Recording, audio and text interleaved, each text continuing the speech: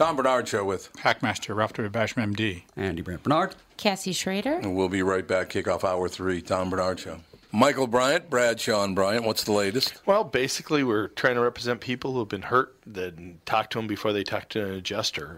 One of the key points is to make sure you know what your rights are before you start talking to the insurance company, and they start asking you questions or they try to settle your case early and cheap. Well, what's interesting to me is, a lot of people have fear of attorneys. It makes them very uncomfortable. They get nervous about it. What should I do? I've known Michael for years and years now, and I would highly recommend you. So that should be good enough for everybody, because I don't endorse people who are dirtbags. Well, I appreciate that.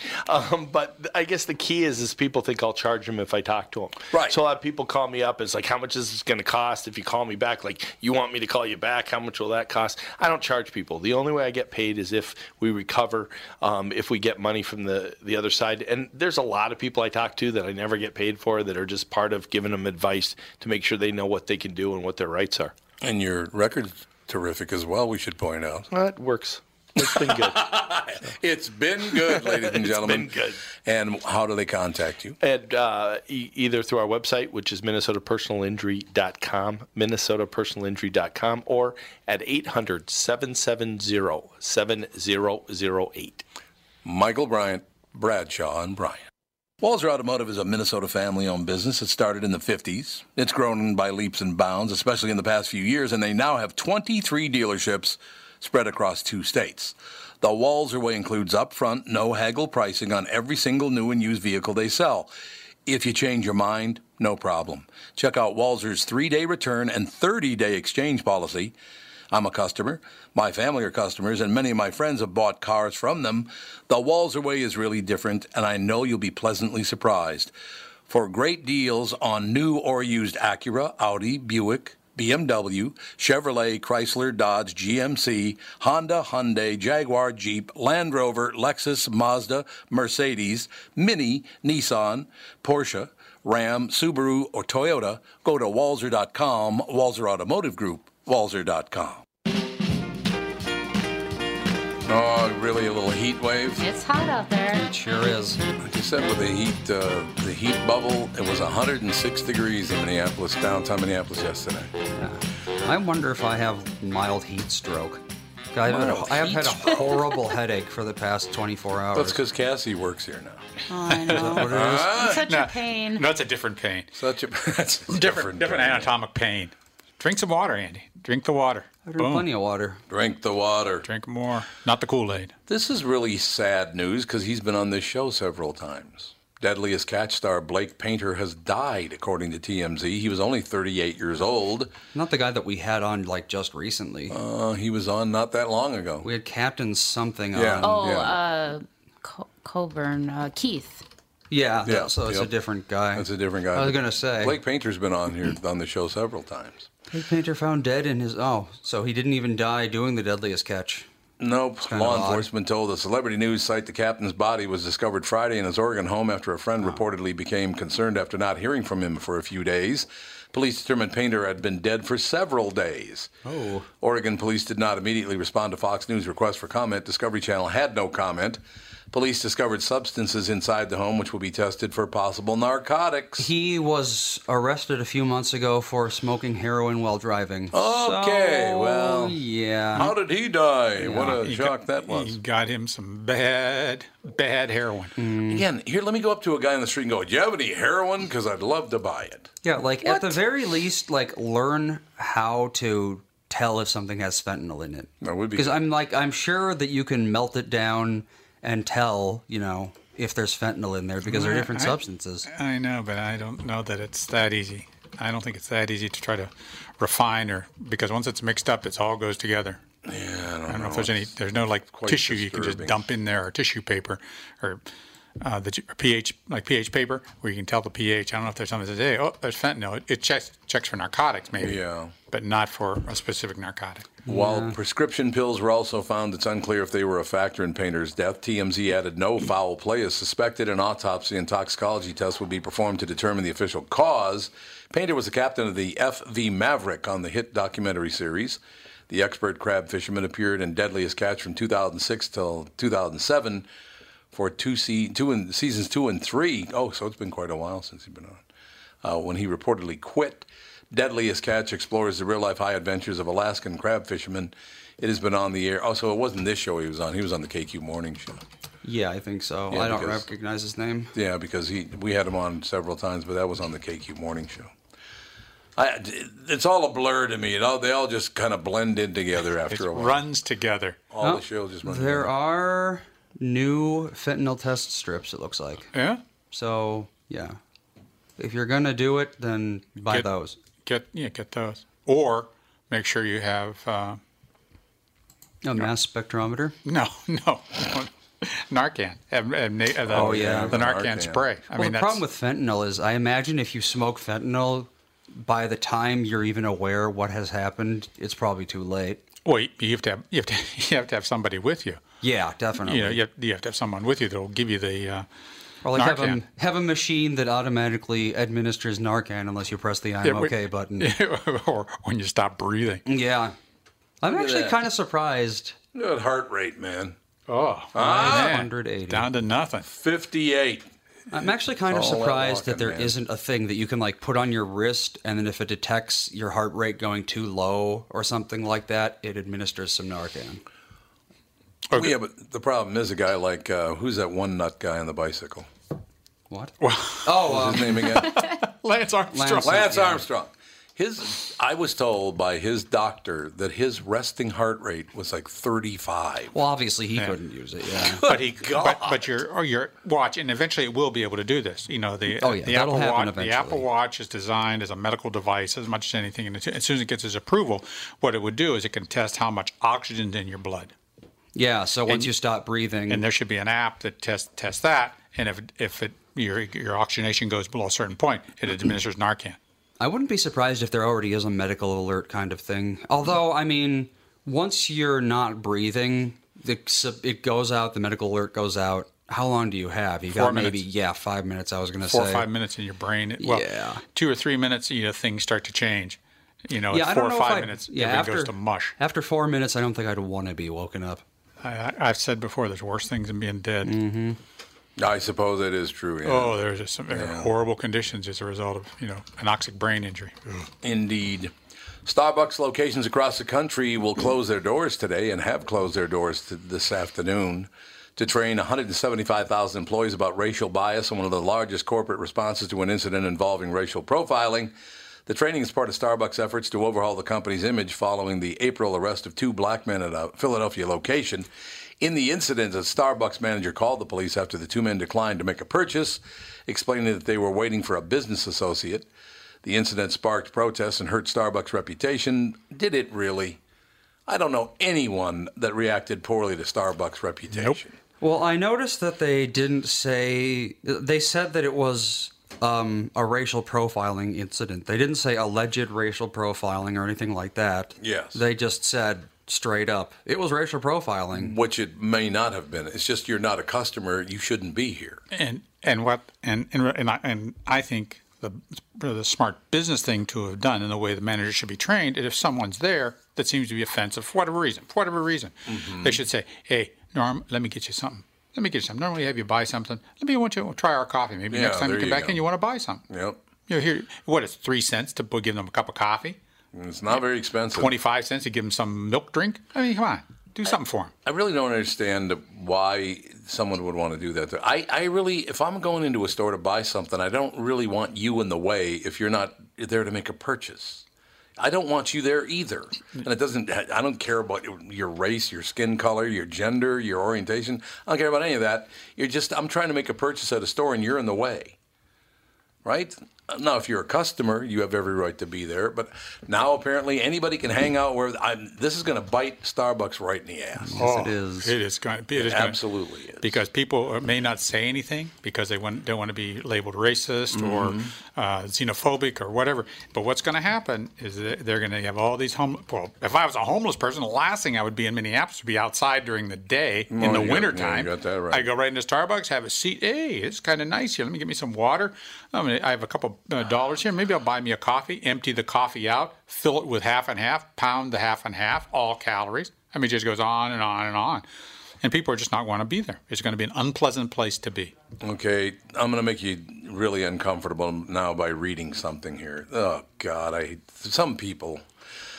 The incident sparked protest and hurt Starbucks' reputation, but its pledge to close stores while it trained employees on racial bias is unprecedented, said Heather McGee, president of left-leaning think tank Demos. Gee, where'd you ever come up with Demos? For Democrat? Is that where you came up with it? Demo. Who provided pro bono advice to Starbucks about the training, yet the effort is only a first step in what she said will be a multi-phase process at the coffee chain in tackling a tough problem. This isn't just a Starbucks problem. This is an American problem. God. Yes, you're right, because everybody else around the world is so accepting of people of all races and genders. Seriously. Give me a break. An American problem. Yeah, it's a world problem. They think of everywhere else as a utopia where race doesn't matter, but no, it's God. Talk to someone in Europe about gypsies. See what they think about them. Yeah. Hey, don't talk about your mom. She's sensitive about that. Well, yeah. She's not even here to defend herself, Andy. Way to go. There's a lot of places in Europe where, if I told someone I was a quarter gypsy, they would be like, "Get off my property." What was the name of that movie? Interesting. A lot of the travelers or the gypsies were victims of the Holocaust. Yep. Yet still the hatred or the distrust of that group in Europe is continued. Hasn't changed. I was trying to remember how many gypsies were executed during World War II. It was a ton of them. It was not Before and two. after. It was a huge number. It was a huge number, yeah. You're absolutely right.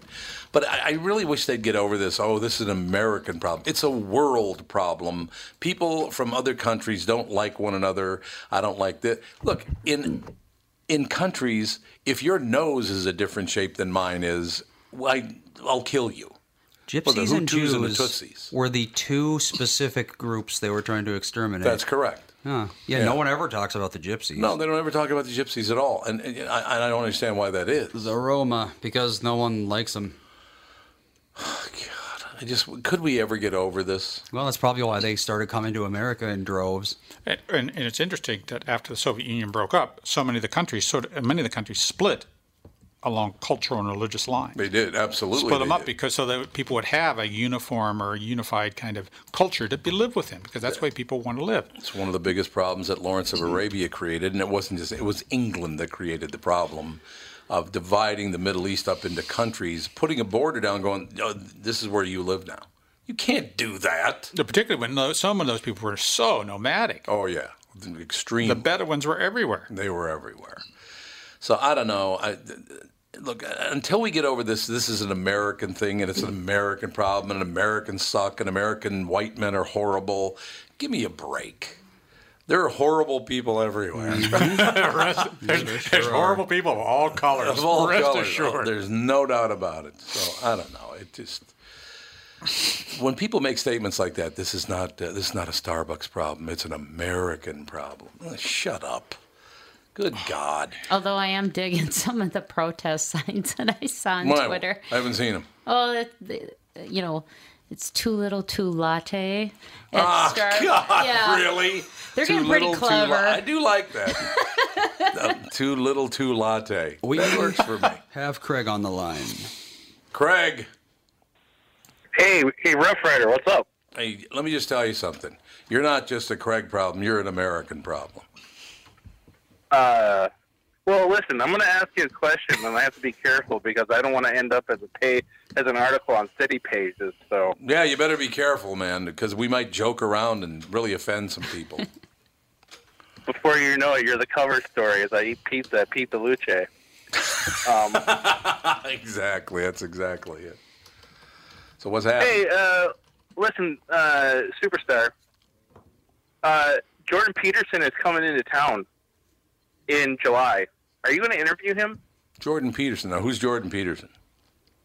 Oh, man, don't tell me you don't know about Jordan Peterson. Now, who is? No, I've heard the name. Who is Jordan Peterson?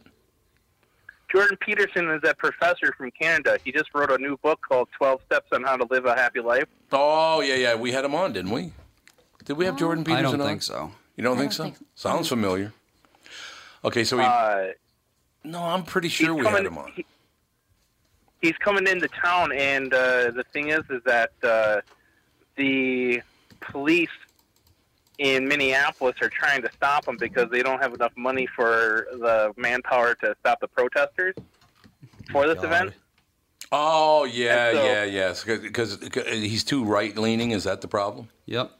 No, he's not right-leaning. He's just he's really changed in the last couple of months. He's really changed my perspective in that he talks about how if we give up the individual rights for group rights, is that we're no better than the Soviet Union or Nazi Germany. I would agree with that. Wouldn't you? Well, yeah, I completely agree. It's completely, especially with how City Pages has been treating you in the last couple months. Oh, they still going after me? I didn't even know it. Nobody else knew it either because nobody reads that piece of crap. Well, yeah, but the thing is that sometimes, like, I subscribe to City Pages on Facebook, and sometimes for concerts and stuff. Sure, yeah, that makes sense. And you're just like, oh, really? And then the comment section, how they make you out to be like the biggest bigot in Minneapolis, I know, which I find kind of funny. It's hilarious because, again, it's sad is what it is. I'm called a homophobe, even though I was the first public figure in the United States to come out in favor of gay marriage, by the way. But I'm still homophobic somehow. I grew up with people of all races, colors, creeds, the rest of it, and we had a ball and a wonderful time, but I'm also a bigot. These people are such idiots. They just makes no sense. Yeah, so Jordan Peterson is talking about that. He said that if we continue going down this route of groupthink versus individual think, is that we're no better than the countries that we're trying to impose democracy on, like Iran, Iraq, and Saudi Arabia. Right. The guy, he's not right-leaning, but listen, I've been, like, especially with how, I don't want to sound racist myself, but how, like, males have been treated. No, I agree. Like, in the last year. Mm-hmm. It just makes me kind of wonder. It's like, okay, here's a good example. Read today's, go to City Pages Facebook page, okay? Mm-hmm. No, thank you. The first thing that pulls up is that they have, like, the top 500 CEOs in Minnesota are white males. The top there? No, they're not. Yeah, that does not sound right. That is not right. You know what? I do have to take a break. Can you stay with us, Craig? Yeah, I'll stick around. Okay, we'll be back in 2 minutes. More from Craig right after this Tom Bernard Show. Did you know that about 60% of people over the age of 60 are starting to experience cloudy, blurry, or dim vision due to cataracts? Tom Bernard here for Whiting Clinic LASIK and Eye Care. Whiting Clinic is best known for their fabulous LASIK results. You've heard me rave about them for years, but did you know they're also experts in cataract surgery? Yes, indeed, and I'm here to tell you about my wonderful experience having cataract surgery at Whiting Clinic. I'm at that age when my vision started to fade, so I called up the folks at Whiting Clinic. They helped me out right away. My cataract surgery was super easy, and thanks to the Whiting Clinic, my vision is top-notch once again. Whiting Clinic has the most advanced lens technology options, so I can see far away and up close without wearing any glasses. If you want to learn more about your options for cataract surgery or clearer vision, attend one of Whiting Clinic's cataract seminars. Call Whiting Clinic at 855-554-2020 to RSVP today. That's 855-554-2020 to learn more about your cataract surgery options at Whiting Clinic. This is Tom, and I want to tell you a story about camping. A guy named Tim, his back pain, and his angry wife. You see, Tim went camping with his family, but he aggravated his recurring back problem a couple of days before when he was golfing with his buddies. His wife had to set up the campsite and do all the heavy lifting, and Tim couldn't do a whole lot with the 2 kids. Tim was not a happy camper. And neither was his wife. The following Monday, Tim's wife got him an appointment at Hopkins Health and Wellness Center, a DMR Method clinic. Their team of physical therapists and chiropractors figured out what was really wrong with his back, quickly got him out of pain, and taught him how to keep it from coming back. And what did Tim say was the biggest benefit of finally handling his back problem? Happy wife, happy life. DMR clinics are a group of physical therapists, chiropractors, and allied medical spine specialists that can help you feel better fast. They have a 96% success rate. It's covered by insurance, and you don't need a referral. They have convenient locations in Hopkins, Woodbury, Rogers, and Blaine. For a free consultation, go to dmrmethod.com. That's dmrmethod.com. I love it. What's going on? Marvin Gaye. There's too many of you crying. What a great voice. Brother, brother, brother. there's far too many Of you getting shot by your own dad. I still can't believe that his own father shot and killed him. Unbelievable. In any case, Craig is with us. Craig is going to... Now Jordan Peterson's coming into town when?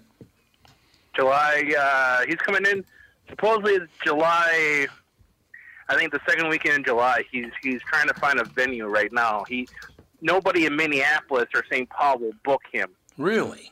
I'm not surprised at all. So he's trying to... So this group that's trying to bring him in can't find a venue. It's just like when I saw Ben Shapiro. Yeah. When he was at the U of M. Is that... look, do you have time for a story? Yeah, absolutely we do. Oh man, talk about something out of a war zone. Walking to the Ben Shapiro talk at the U of M. Oh God. Was completely. I'm not. I like to think of myself as a libertarian. You know. Yeah, me too. But the protesters that were screaming like the most nastiest stuff to me about how I'm a neo-Nazi. And it's just like, God. Well, Craig, one of the things you can say in that situation, and you can take the pressure off, just say, "Oh yes, I am." No, listen, you're completely wrong. You need to take the pressure off. It's unbelievable why they would be so vitriolic about someone who wants to attend this and hear, because you may be exactly how they think. Yeah, what if you are some sort of violent, neo-Nazi with an Uzi, and they start yelling at you? You were told in the email not to engage with the protesters. Oh, that really? you were not to say a word, right? And that you were just supposed to walk to the venue. Yeah, that makes sense. You don't want to engage people that are unreasonable. It's a bad plan. Is that all those people, all those protesters, all they were trying to do is to entrap you, because they all had like. Can I ask another serious question? Is how are these straight edge punks from Minneapolis so funded that they can afford cameras that I can barely afford? And yet every single is true. Every single one of those punks look like they should shoot video for a KSTP. They got the videos and the microphones and the high-end cameras, and you're just like, where the hell are you getting this equipment? I can barely afford a Sony A7S III, and these guys are shooting on red cameras. Well, people like and that, the thing is they tend to have rich dads. Oh man! But the thing is that they're trying to get you on camera, right? Doing something wrong, so they can identify you and edit it so you sound bad. Edit it. Well, the thing is that in this email they'll get that these people will find where you work and then send the video clip to your employer. Oh. So you really like, I don't want to sound like some sort of right wing here, but I'm telling you, it wasn't very fair. And so what Jordan Peterson says, which I really like, is that he talks about how groupthink is one of the key components to the destruction of society, and that instead of saying that there's a male CEO, is that you should just refer to the person as a CEO. You should just congratulate them on their hard work. Yeah, man or woman. Right. And that's what Jordan Peterson talks about. He says that we should stop referring to each other as black, white, man, woman. We should refer to ourselves as a person, and that we have the rights to be free, to say anything we want that doesn't incite violence. Right. So what's wrong with that thinking? I don't understand why anyone would disagree with that. I don't know. The thing is that the really far left portray him as some sort of Jew-hating, that he doesn't acknowledge that hate speech and creates violence, and that black lives don't matter, and what Jordan Peterson is trying to say. What Jordan Peterson is trying to say, he says black lives don't matter. He's trying to say that all lives matter. Yeah, they don't and that like we should treat each other across the board as the way, we're all treated. I mean, the thing is that this is kind of a weird road to go down, but if you take a look at the Star Tribune's piece on mental illness and how many mental ill people were shot by police, it was a really great 5-piece article. It was one of the best writing I've ever read in my whole entire life. Right. And the thing is that that the last piece of the article was about how 78% of all mental illness casualties by police were white, and that the other was African American or Hispanic. Mm-hmm. And so you're just kind of like, why do we not talk about that versus we still talk about that one guy with the ambulance? I mean, Castile is a completely different situation. Yeah. But I don't know. But the thing is that what I'm trying to get to, I really want to call him. To be honest, I was really hoping that Tim Lammers was on so I can yell at him for 15 minutes. Why do you want to yell at him? Oh, okay, fine. Do you got 5 more minutes? Yep. I was going to yell at him about how, if Tim's listening, I really want to have this debate. I've come to this conclusion that it's not the movie's fault anymore, that movies aren't bad. It's just that the movie theater experience is bad. You're right about that. And that we don't treat going to the movies as being something special anymore. No, you're not at all. And no, it's true. And that's why going to a theater is complete hell. I mean, for me, I don't know about you. No, but, it is. You're right. And the thing is that I think there were some really great movies that didn't really make a lot of money, and that they were called failures. Mm-hmm. But I just really think that it's not the movie's fault. It's just the movie theater experience is completely degraded. Which is really too bad because we just went to a movie on Sunday, I think it was. We went and saw Deadpool 2, which I really, really enjoyed. Everybody in the theater was very civil. There was nobody on their phone. There was no one talking. It was wonderful. But 9 times out of 10, you have to remember, about 25 years ago, I was at the old Hopkins Theater in the old location seeing Mulholland Drive. So that was that had to be at least 25 years ago, wasn't it? I don't even know what that is. It's a movie. Well, I gathered that. But there were 3 young guys. They were probably 19, 20 years old. And they were all standing up in the front row. They were standing up, talking to each other while they were on their phones. So finally I stood up and said, "You 3, shut the F up." And they threw me out for dropping the F-bomb. They threw me out of the theater. Listen, let me tell you this right now, is that if you watch movies like Cargo on Netflix, Cargo on Netflix should have been a big theater movie. Okay. It's amazing. And now I get it, though. I get it why, movie theaters hate Netflix so bad. Yeah. Is that we're realizing that movie theaters suck, and we really want Netflix. But it's not the movie theater's fault. It's the people going to the movie theaters that are the problem. Well, I mean, it's also just the march of technology. Yeah, We've got 4K true. monitors that people can afford on a average salary now that have better screens than a lot of movies do. Yeah, but That's true. the theaters have to take some of the responsibility. Someone stands up in the theater, you're starts right. talking, they say, "Get out of here. You're Yeah. out. You're ejected from the game. You're out of here." But at home, you don't even have the possibility of that You happening. can pause it at home. You know it's going to go exactly the way you want it to. You can pause it at home. You can take a leak. You can get a nice drink if you want. You can get a great snacks, far less expensive. You want fresh popcorn, you make it while the thing's on hold. Yep. There's 1,000 reasons why drive-in theaters run out of business, and that's why current movie theaters are going to go out of business. Yeah. And that's why they're trying to make these super seats, the super, all this wonderful movement and all experience that, yeah. that's going on. Yeah. Yeah, those are a good idea if they do it right. And they're also starting to do some of the special venue things where you have the seat that's in a thing that your seat moves. You're getting, right. It's like it vibrates, it moves, and does all those things. And until they catch up, but they'll never catch up. It's an industry that's dead. Al Roker is with us. Al's on? Yes. Let's blame Al for everything. Mr. Roker, how are you? All right, Tom. Wonderful talking to you, sir. All right, Craig, thank you, sir. He's gone. Oh, Craig is gone. Well, thank you anyway, Craig. Al, you're with us?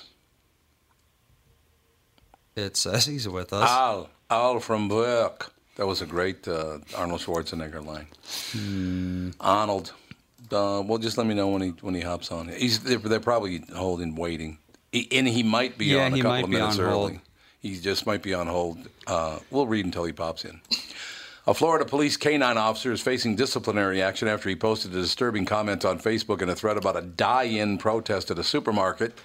Information about the protest at Publix, where nationally known Parkland student David Hogg and other students outlined 17 bodies in the parking lot, was posted on a Coral Springs Parkland Facebook page. Brian Valenti, who has been with Coconut Creek Police Department for about 23 years, wrote, "Hope some old lady loses control of her car in that lot," under a photo of Hogg. Yeah, let's not wish someone dead. That's not a good idea. Don't belittle old people. And don't belittle old people just because she's going to lose control of her car. Well, he is in Florida. That's not something you can ignore. Well, that's true because there are some old people who will lose control of their car. There's no way not to have that happen nearby. A screenshot of the comment was sent to Coconut Creek Commissioners and Police Chief Butch Arnell on Saturday night. The Sun-Sentinel reports the comment has since been deleted. He feels terrible and is very willing to apologize in person. Rod Skirvin. Oh, God, change your name. Skirvin. Whoa, I think that's Al. You think Al's with us? Hey, Tom. There you are, sir. How are you? I am good. How are you? Doing extremely well. We're trying to sift through all the things today. A lot of big news coming out today about people really doing stupid things. Oh my gosh! It's just insane. To tell you the truth, Al, I've never been a Roseanne fan. I thought the first couple of episodes of the new one they were pretty funny. Then it was not funny at all, and now, of course, she's been canceled, unfortunately. I mean, I guess, unfortunately for her. I just don't understand. I mean, I'll be honest. I have been a fan of hers, and I just and like you said, I thought the first two episodes were pretty good. I mean, I kind of almost likened it to All in the Family, you know. Yeah. No, I can understand that absolutely. Al Roker with us, ladies and gentlemen. Ruthless Tide, the heroes and villains of the Johnstown Flood, America's astonishing Gilded Age disaster. This is one of the best stories ever. You did a great job. Thank you. That's true. Thank you. I also had a lot of help. A terrific researcher, a guy named Bill Hoagland, gathered all this information, and because I could not have. Listen, you should know what your strengths and your weaknesses are. And, that's true. I can write, but to be able to do that research, which is really the backbone of the book, and my hat's off to him. Did he really honestly design the dam so he could drive his car across it? That's why he designed it that way, or had it designed that way? Yeah. They thought it would be, the members of the club would want that. Oh, that's right. The members of the club had to drive it. They cut off part of the dam, and then because they wanted to be able to guarantee that they could catch fish, they imported black bass at $1 a fish. They imported 1,000 fish, but they didn't want those fish to get out the spillway. So let's put a chain link fence and chains across it so that the water can run through, but the fish can't get out. Well, the only problem was when they had this torrential rainstorm and snow melt runoff, that as all that debris that came downstream from trees, and leaves, and all, it clogged up the drain, and so now the dam starts rising at a rapid rate. And when they rebuilt the dam, they took out the pipes that would allow them to release water so that they could control the level of the dam. So it was I would use the phrase comedy of errors, but there's nothing funny about it. No, it's absolutely true. That created scenario that and the people downstream told them that this is a disaster. You're courting disaster. And well, we have engineers, and they tell us it's fine and everything's good, and we know what we're doing. And of course, on May 31st, 1889. The dam collapsed, and it released 20 million tons of water in about 30 minutes. I mean, the pictures are unbelievable. The pictures are just amazing to look at. Al, I grew up south of Pittsburgh, Pennsylvania, and my parents insisted that we go there one time, and I was drugged there. My parents took me there as a kid. Actually, can we take a break and be right back? Super. We'll be back in 1 minute. Al, that's okay? Sure. We'll be right back more with Al Roker and Dr. Ralph Basham right after this Tom Bernard Show. Chris Lindahl's here, ladies and gentlemen. Finally, a package that benefits the homeowner and not the realtor. We're giving away a free home staging package, and the reason we're doing this for KQ listeners is because you just have to win that online beauty pageant. In today's world, over 90% of showings are done on the internet, and so you want to make sure that you stand out. The Chris Lindahl team has stagers on staff, so we're able to give you free staging packages at no cost to you. So how'd you come up with this idea, Chris? Well, what's happening right now is we're watching homeowners lose tens of thousands of dollars by not having the right architectural photography and the right staging. And so they're losing all of these impressions and these showings online.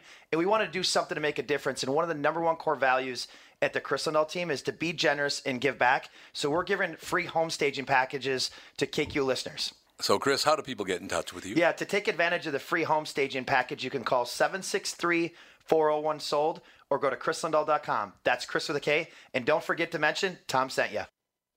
I remember when my older brother came home from Vietnam and how proud I was to be seen with him in uniform.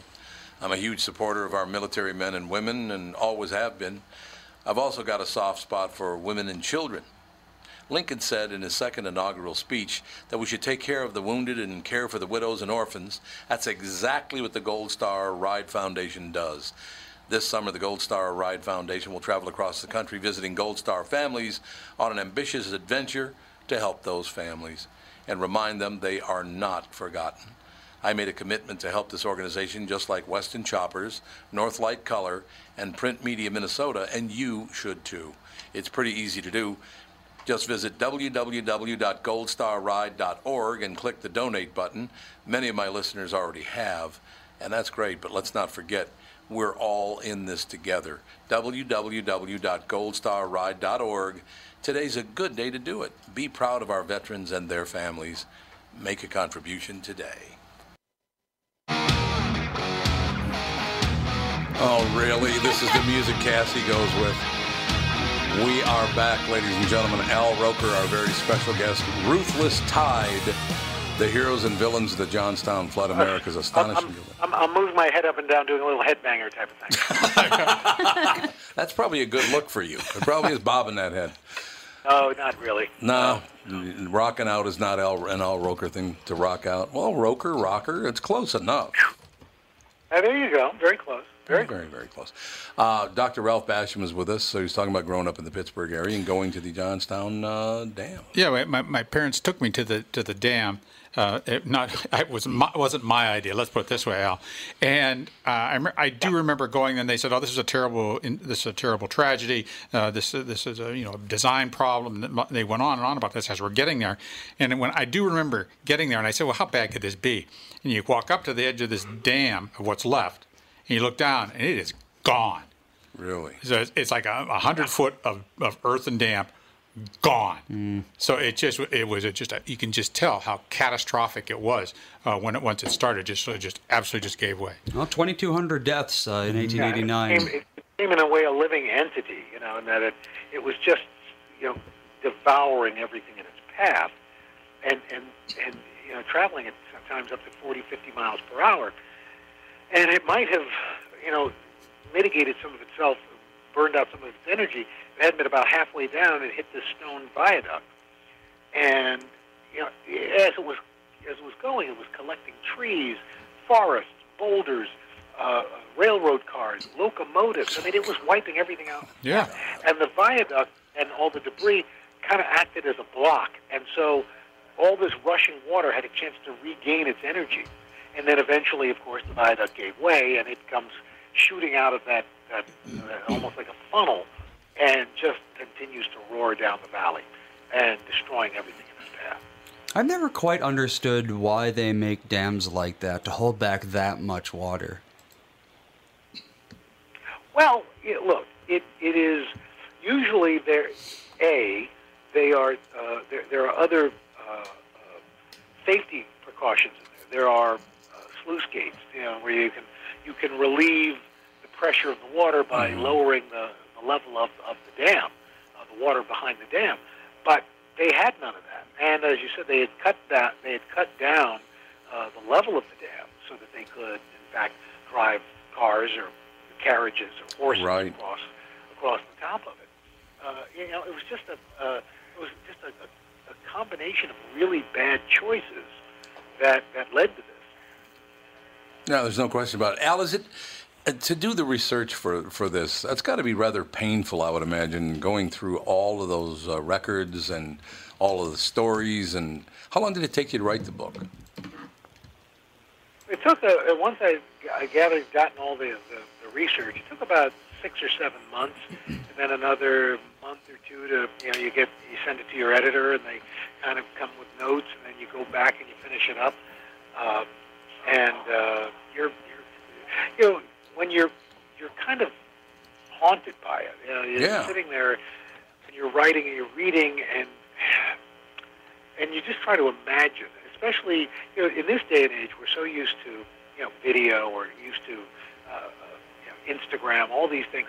For these folks, it was the only real way they had to find out about it was by telegraph, and even then it didn't convey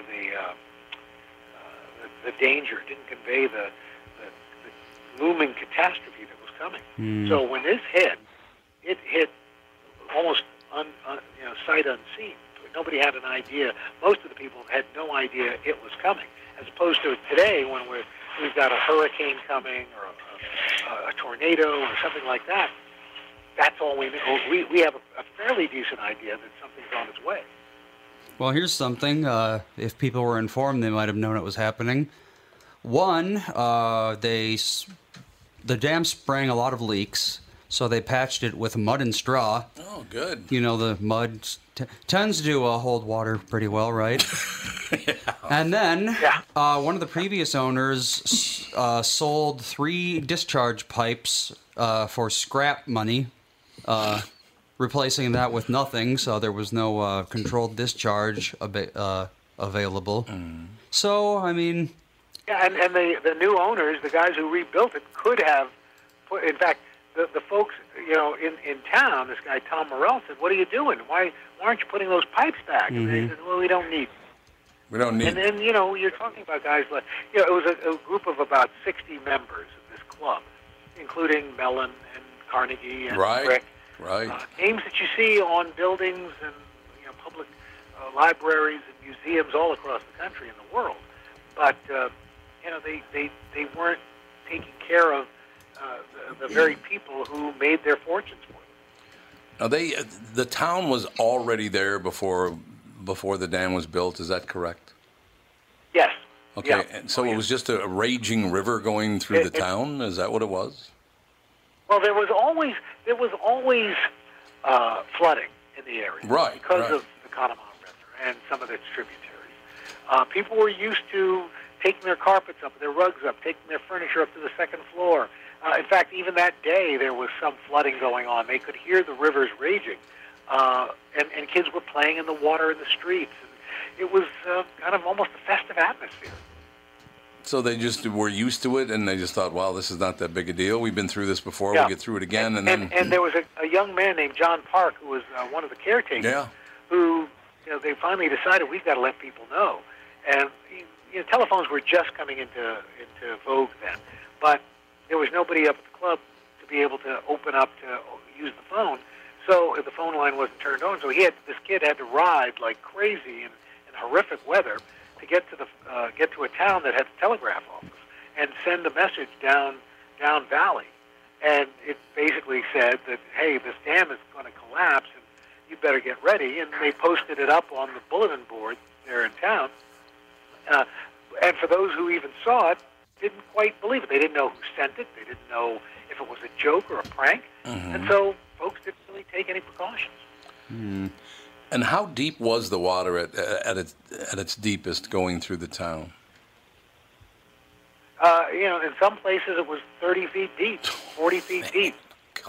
And because it was just devouring everything in its path, taking out factories, it took out a barbed wire factory. So there were literally miles of barbed wire. Oh, man. It was taking out, it was razor sharp wire. It was taking out steel factories. So there is literally molten ore in the water and chemicals, and then those combust, and now the water catches fire. Oh, So God. people who survived the raging waters now had to worry about not getting burned to death. Oh yeah, molten It was steel. literally a It's so hot that even being dumped into a river isn't. It's going to take a long time for it to cool down. Yes, Hawaii.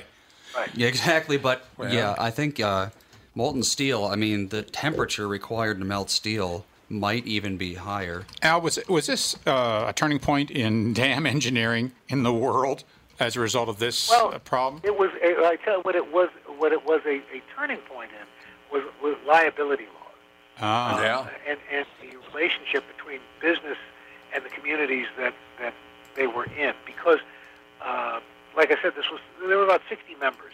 35 donated a minimal amount of money to a relief effort. When people tried to sue them, because of the existing laws, one person got a judgment of about $500 and was never able to collect. Oh, God. And so there's so much outrage across the country because you got to remember this was the first major natural disaster that this young country experienced. Mm. I mean, there were people still who were, Civil War vets who were working in Johnstown, living in Johnstown.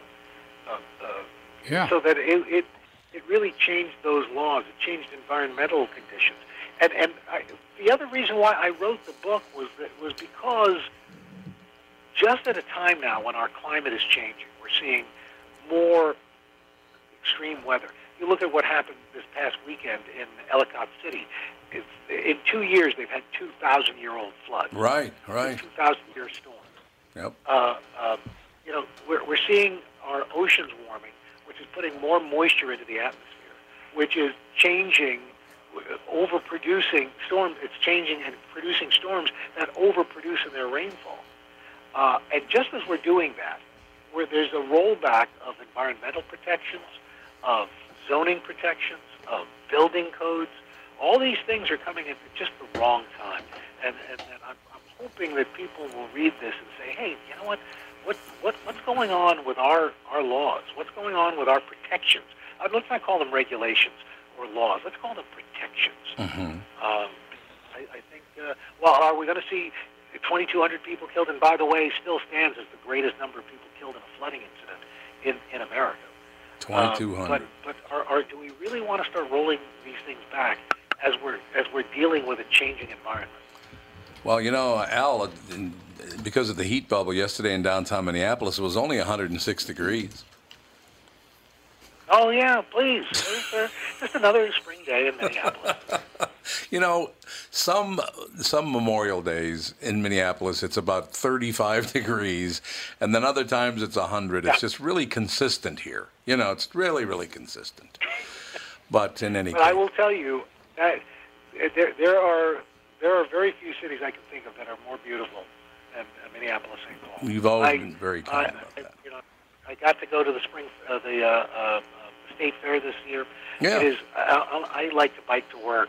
I'm a big bicyclist. Yep, and, love it. You've got one of the bikeable cities, twin cities in America. Al, you also went to Belcourt, Gavin Kaysen's restaurant. I did. I went to Belcourt and I went to Spoon and Stable. What you might want to consider coming in June, because they will have white strawberries. Ooh. Another 6 degrees. My daughter, the chef, worked for Gavin Kaysen. It was her one of her first jobs. Wow. He mentored her, and he's just a dear man. That is a wonderful thing. He is. But the white strawberries come from my garden. One of the only places in the world you'll see them. Oh, do they really? Yeah. Come in June. I'm telling you. It'll be worth the trip. Wow. Well, listen, the white strawberries may be on top of that flourless chocolate cookie he makes. That's right. Or on vanilla ice cream with a little pour of Sauterne is one of the best things. You're welcome. Yeah. I tell you what, you can come to my garden. I'll let you pick them. All right. It's a date. Okay. So, Al Roker, Ruthless Tide, the heroes Right, and villains guys. of Johnstown flood America's astonishing Gilded Age disaster. Al, it's always a great pleasure talking to you, sir. Thank you. Okay, guys, thank you so much. Have a great summer. You as well. Al Roker, he was on for about 20-some minutes. Mm-hmm. Pretty good. And I looked at a list of the deadliest floods. Mm-hmm. It was not fun to be Chinese in 1930s. That's for sure. 1931, they had a flood that killed about 2 million people. Whoa! It flooded an area the size of England. Then in 1935, another 145,000 died in a flood. Then in 38, another 600,000 died. God. Then in 39, another 20,000 died. So I guess engineering in dams didn't change much. No, it did not. Although, yeah, if you look at the deadliest floods in history, there aren't very many in the modern day. Most, you barely ever see it breach 2,000, whereas beforehand, regularly, 100,000 was not uncommon. Man, that is unbelievable. Yeah. Dams just don't make sense to me. Leave the water where it is. Well, there is that, except for electricity. Well, but once it breaks, you can't stop it. You cannot. So that's true. Yeah. At the very best, just have everyone living in an RV so they can drive away. It's all mobile homes. In the flood zone, yeah, stay away from flood zones. Don't build your house where the lava flows. I wouldn't do that. Oh, yeah, I looked it up, and yes, molten steel is significantly hotter than lava. So Really? Oh, yeah. Isn't lava like 2,000 degrees? No, it depends on the lava. It depends on how hot it is. Yeah. The liquid lava is pretty hot. Average lava versus average steel. Steel is going to be about 500 degrees hotter. Oh, my God. And I've handled molten metal, and it's you can be 20 feet away, and you're still like... It's really hot. You could get burned. Yeah. It has such a high specific heat, and that when it'll burn you so bad. There's nothing worse than that. If you get molten metal on you, yeah. Don't be such babies. Yeah, it sticks to you because it hits you, and then it cools down a little bit. Wait a second. You're talking to an iron worker, a former iron worker. Yeah. What did you weld? Yeah, that's why I have a burn hole in my right eye, because I welded because they didn't even give me a helmet. Too expensive. All right, we got to wrap it up. We will talk to you tomorrow, though. Thanks for listening. Tom Bernard Show.